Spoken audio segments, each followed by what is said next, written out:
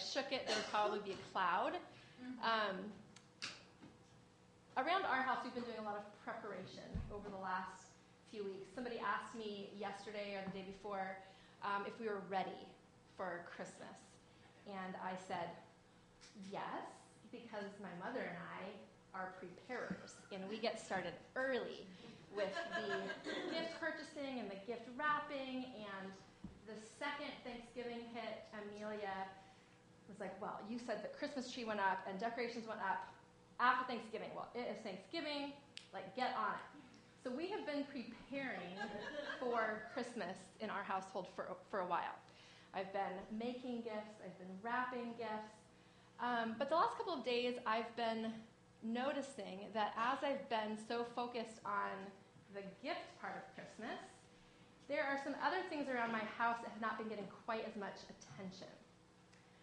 I was lying in bed and noticing kind of this tendril attached to a corner of my ceiling, this dust, kind of, how do those even form? Those cobwebby things? Or, you notice around the fan, kind of that fuzziness. So as I've been focusing on one aspect of Christmas, there have been kind of this other aspect of life that has not been getting as much attention. Well, that then reminded me of a number of years ago, President Obama came to Seattle. Now, this is not a political statement. He was coming to the house directly across the street from us for a fundraiser, literally across the street. And so I decided that I was going to prepare for his arrival by sweeping our front driveway. And I pulled Amelia out in her little extra saucer, the little thing that contains the toddler, and set her out there in her hood and mittens while I prepared for the arrival of this important person who was coming to our neighborhood. The passage, I'm going to set this down now. The passage of Scripture that we're going to look at today is out of Isaiah 7. It's the passage that Matthew references in the passage that Jen read this morning for us. The virgin will give birth to a child, and he'll be named Emmanuel, God with us. I have tended to engage with that Isaiah passage via Matthew, and yet we are preaching out of Isaiah 7 this morning. And as I sat with it in its original context, I realized that there's much more to Emmanuel, much more to God with us than I necessarily get when I hear it quoted by Matthew. That when Matthew quotes this passage, he is alluding to certain things about who Jesus is. But when we dive into Isaiah 7 in its original location in Scripture, I believe that there is a call to us in this passage to a deeper level of preparation for God with us than I think I tend to engage in during Advent and in my life in general. So this morning, as we look at these words from Isaiah, I'm going to attempt to explain some of the historical context, so bear with me. I'm going to try and make it engaging to help us understand all that it means for us, for God to show up in our lives, and what that might mean for us, what we are called to by way of preparing for that. So that's where we're going this morning. Let me pray, and then I will read our passage. Jesus, Emmanuel, God with us, the one who we anticipate your arrival in this season of Advent. I ask that you would awaken our imaginations this morning. As we hear these words from the prophet Isaiah, help us to understand what they mean for us. What does it mean that you are God with us? How should that impact our lives? How should we prepare? What are we called to as a result that you are with us? Be with us this morning, Lord, as we reflect on these things. Amen. So these words are from Isaiah chapter 7. I'm going to begin reading in verse 10, and they should be on the screen. Again, the Lord spoke to Ahaz. Ask the Lord your God for a sign. whether in the deepest depths or in the highest heights. But Ahaz said, I will not ask. I will not put the Lord to the test. Then Isaiah said, Hear now, you house of David. Is it not enough to try the patience of human beings? Will you try the patience of my God also? Therefore the Lord himself will give you a sign. The virgin will conceive and give birth to a son, and will call him Emmanuel, God with us. He will be eating curds and honey when he knows enough to reject the wrong and choose the right. For before the boy knows enough to reject the wrong and choose the right, the land of the two kings you dread will be laid waste. The Lord will bring on you and on your people and on the house of your father a time unlike any since Ephraim broke away from Judah. He will bring the king of Assyria. Now, if you were like me, you listen to that passage and there's just a whole host of questions. Oh, I'm sorry. Did you guys hear anything I've said? You're projecting.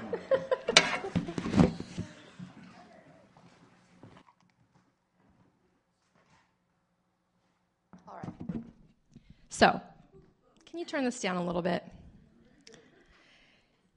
If you were like me, you hear these words and you are just very aware that this is not written to you. This is not our context, right? Who is Ahaz? Who are these multiple different kingdoms that are referenced here? What does it mean that this child is going to eat curds and honey in the wilderness? So many questions. And so let's attempt to dive in and understand a little bit about what surrounds this verse that is so familiar to us. The virgin will give birth to a child, and he will be called Emmanuel. So the prophet Isaiah prophesied to a number of the different kings of the southern kingdom of Israel, to Judah. This is after the kingdom has divided into north and south.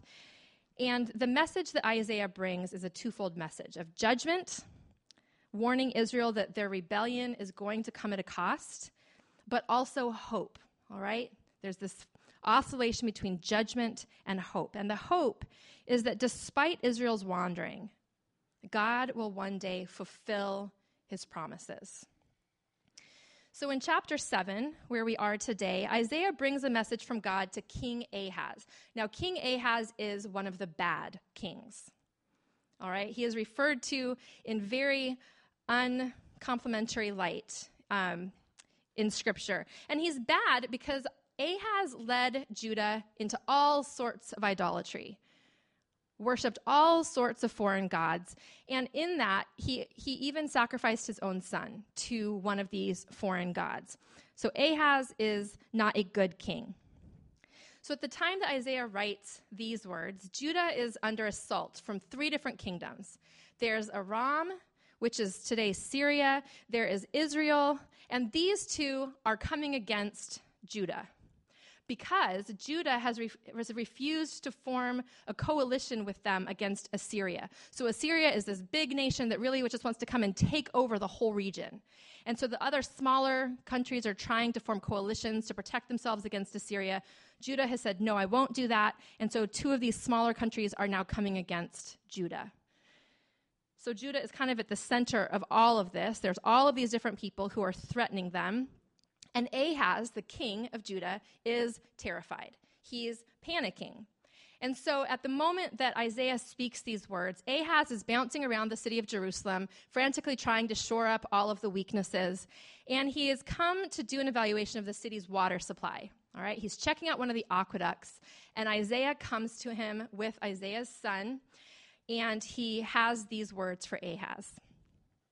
He says, be careful, keep calm, and don't be afraid, because the Lord promises that this threatened attack will not happen. All right? Whew. Well, if you were Ahaz, that should come to you as good news. And then Isaiah ends by saying, if you do not stand firm in your faith, you will not stand at all. If Isaiah really speaks for God, then there's nothing to fear, right? These playground bullies are going to simply blow themselves out without ever laying on a finger on Judah. If what Isaiah says is true, Judah's security does not depend on the security of the water supply, on the strength of the city walls, on the size of Ahaz's army. Judah's security depends entirely on King Ahaz trusting God. Stand firm, be calm, do nothing while God sorts this out for you. This is Isaiah's words to King Ahaz in the midst of this incredibly troubled time. Stand firm, be calm, do nothing while God sorts it out. Now, this might ring a bell in your mind. It did for me. It reminded me of some words that come from Exodus 14, where Moses is told basically the same thing. Do not be afraid. Stand firm, and you will see the deliverance the Lord will bring you today. The Lord will fight for you. You need only be still. Well, if you are King Ahaz, if you are Moses, if you are you or I facing the scary things in our lives, this is a big ask, to sit back and do nothing, seemingly, and to simply trust God. Can Ahaz trust God? Can Ahaz count on God's protection? Are God's promises sure enough to stand up against powerful enemy forces? Well, we face these sorts of questions daily. Can we count on God in the face of advancing age, in the face of questionable health, shaky finances, job uncertainty? Can we count on God, or do we need to make our own plans? Do we need to hedge our bets? Do we need to put some things in place just in case God doesn't follow through on his end of the bargain? This is a big ask, to stand firm, to be calm, to do nothing, and to trust in God's provision. And so, God recognizes this, and so he suggests that Ahaz ask for a sign to confirm that all of this is truly coming from God. He says, ask for anything. Ask for the possible or the impossible, whatever you want. Ask, and I will give it to you as a sign that I am trustworthy. But Ahaz isn't interested in a sign because he doesn't want to hear from God. Because Ahaz already has a plan, right? He's hedged his bets. And his plan is to form an alliance with the bully, with Assyria, hoping that Assyria will protect Judah from these other smaller bullies in the neighborhood. And at first glance, this seems like it might not be a bad idea. Except that teaming up with Assyria is like the gingerbread man accepting help from the fox. Amelia's class this week did the gingerbread man play. And if you recall, the gingerbread man at the end of the story climbs further and further up the fox's back until what? The fox gobbles him up. Well, Assyria's violence was legendary.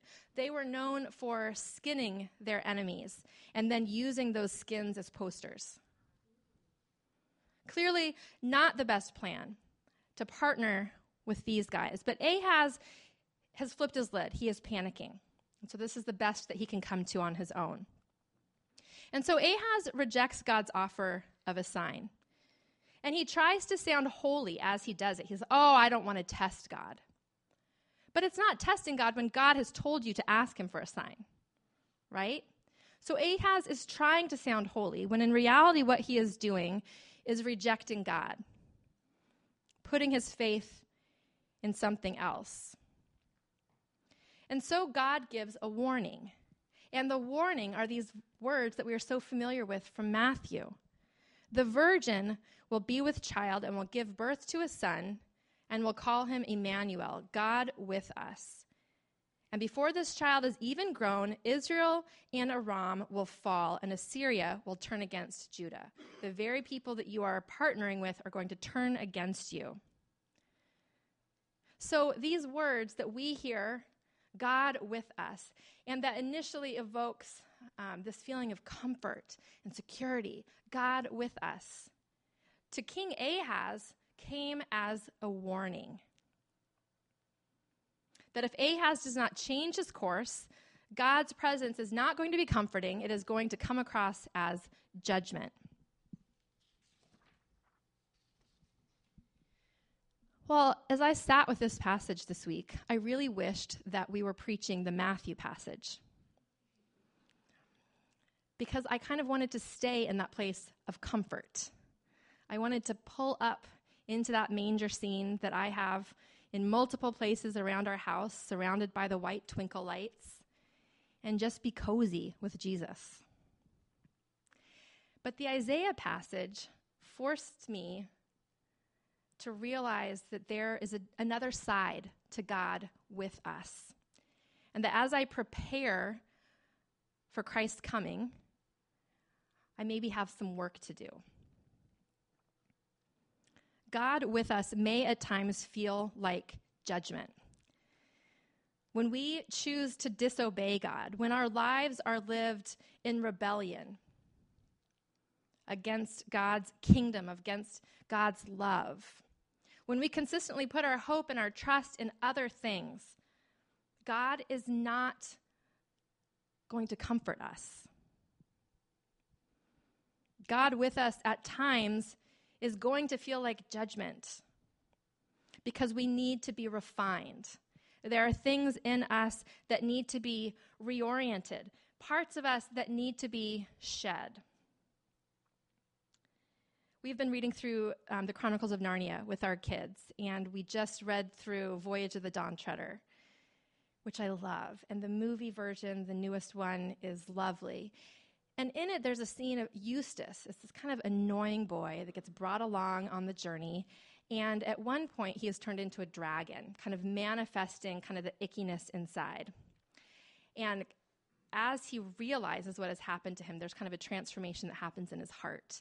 And Aslan, the lion, comes to him at one point and begins to claw the sand in front of Eustace. And as that happens, you realize that this dragon skin on Eustace is being clawed. And eventually that skin is pulled away from Eustace, and this fragile little boy is revealed again. But you know, as you watch it on the screen, and you know as you read it in the story, that that transformation is an incredibly painful one for Eustace. And yet it's done with such love by Aslan, and Eustace is so grateful at the end of it that he has been returned to his beautiful human form. But that process of judgment, of refining, can be painful at times. So Advent invites us to consider whether there are aspects of our lives that need to be shed, that need to be let go of. Can our finances, our sex lives, our family relationships, our treatment of the poor, can all of these different areas of our life stand up to God with us? How about our society? Can our politics, our military policies, our social policies? Well, inevitably, the answer is no. All of these different areas of our individual lives, our corporate lives, our world are broken, have been impacted by sin. So they cannot stand up to God with us. But thankfully, God with us is merciful. And it calls us not to try harder or to do more, but simply to keep calm, don't be afraid, and stand firm in faith. So perhaps when we recognize that there are aspects of us that need to be shed, aspects of us that cannot stand up to the presence of God with us, our response is simply to cry out, Emmanuel, God who is with me, have mercy. Perhaps what we are called to when we recognize that we are not enough is to draw near to God as he draws near to us, to press in.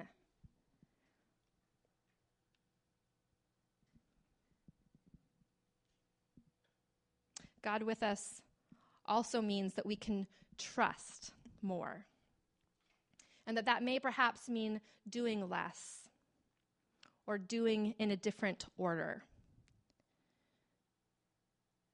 I know that I am like King Ahaz, that when I am under stress, my impulse is to overperform, to feel like I need to do more. And yet Isaiah calls Ahaz to the exact opposite in this situation. He is under incredible stress right here. His political life is on the line in the way that he performs in these moments. And yet God's word to Ahaz is to do nothing and to have faith. And God promises Ahaz safety, not because of anything that he is going to do, not because of any alliance that he is going to make, but because God is faithful. This has been a crazy time in our nation. And we can often feel like the politicians, the multinational corporations, the military are the ones that need to fix things. And yet they're making such a mess of it. We need to fix things. But God is so much bigger than any person, than any corporation, than any government. God is Lord of all of it. He is in charge of history, in charge of creation, in charge of the future. And Jesus himself, his birth to a virgin, his victory over death, is a sign that earth's power don't get the last word. Jesus was born at a time when tyrants like Caesar Augustus and Herod made people cower in fear. And yet all of those political figures died. And yet Jesus lives. God with us means we can trust that he has got it. That in the small details of our lives, in the massive details on an international scale, we can trust him. And then if we do, it flows out of that place of faith and not the opposite way around.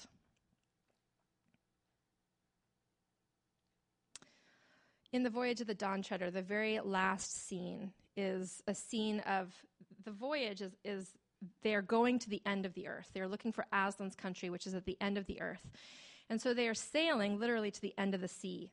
And as they come towards the end, in the book, they talk about how the water changes. It goes from being salty to being sweet. And suddenly there are these white lilies just covering the surface of the water.